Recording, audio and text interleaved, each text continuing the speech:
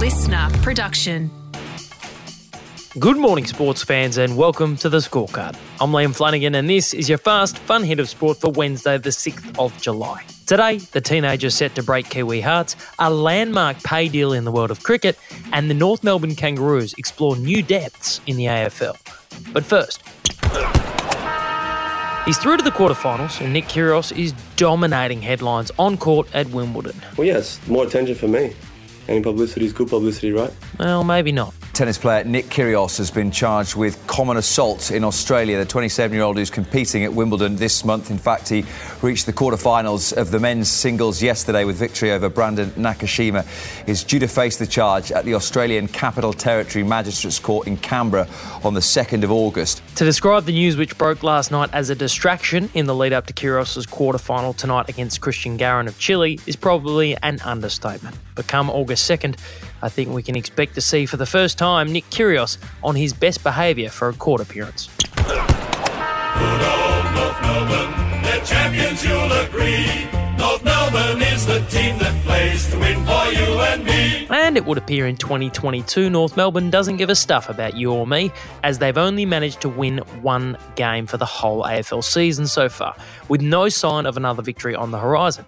And that piss-poor record has put the Kangaroos under the microscope of the governing body, according to Caroline Wilson. I believe the AFL is looking at a full-scale intervention into that football club. Speaking on Footy Classified, Wilson expanded on the reason for the AFL's investigation. The AFL are furious at the situation which Ben Buckley has left the club in. They are furious North didn't further try and make a further foray into Tasmania under Buckley. They're furious at the bungled coaching appointments. Sounds like the AFL is quite mad. I'm furious! The expectation is that current coach David Noble will find himself out of a job in the not-too-distant future, with club legend Wayne Carey telling Triple M there is simply no way Noble can survive.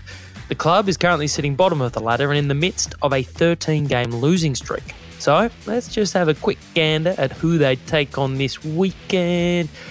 Collingwood, who are currently on a 6-game winning streak and absolutely flying under new coach Craig McRae. So yeah, Noble could be filling out his Centrelink form sooner than we think. There's been a big development in the cricketing world and it's happened across the Dutch. So play the song. Kiwi cricketers have signed a landmark deal that will see its men and women receive, wait for it, equal pay. Stop talking crazy talk. It's true. The 5-year deal will see all cricketers across all formats receive the same match payments, meaning each time men's Test captain Kane Williamson strides to the crease, he'll be paid the same amount as his female counterpart Whitecaps captain Sophie Devine.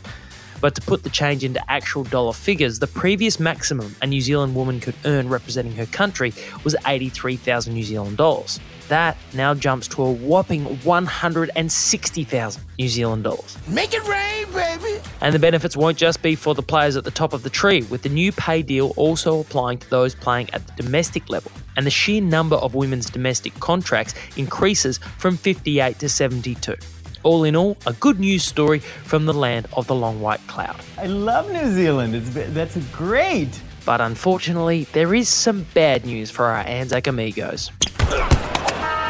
Reece Walsh, the teenage phenom who burst onto the scene last year, having left the Brisbane Broncos for a rich 3-year deal with the New Zealand Warriors, looks set to break Kiwi hearts at the end of the season. Reece Walsh is set to join the Broncos, according to reports from the Daily Telegraph's Michael Carrianis. Walsh has a player option in his favour to stick with the Warriors in 2023, but reports suggest that he's set to decline the option in order to sign a deal and return to the Broncos. I'm back! But while it appears almost certain Walsh will be in Brisbane next year, NRL 360's Braith Anasta and James Hooper expect that the NRL's newest franchise, the Dolphins, who enter the competition next year, haven't given up hope on snagging the young star at the last moment. I'm sure that at the 11th hour, the Dolphins will come in hard for Reece again. This may not be over. Wayne's got to sharpen the pencil, and Peter O'Sullivan. They've got to come back in and whatever it takes to try and get this kid over the line. But if the Dolphins do miss out on Walsh's signature, I know what'll be top of their playlist.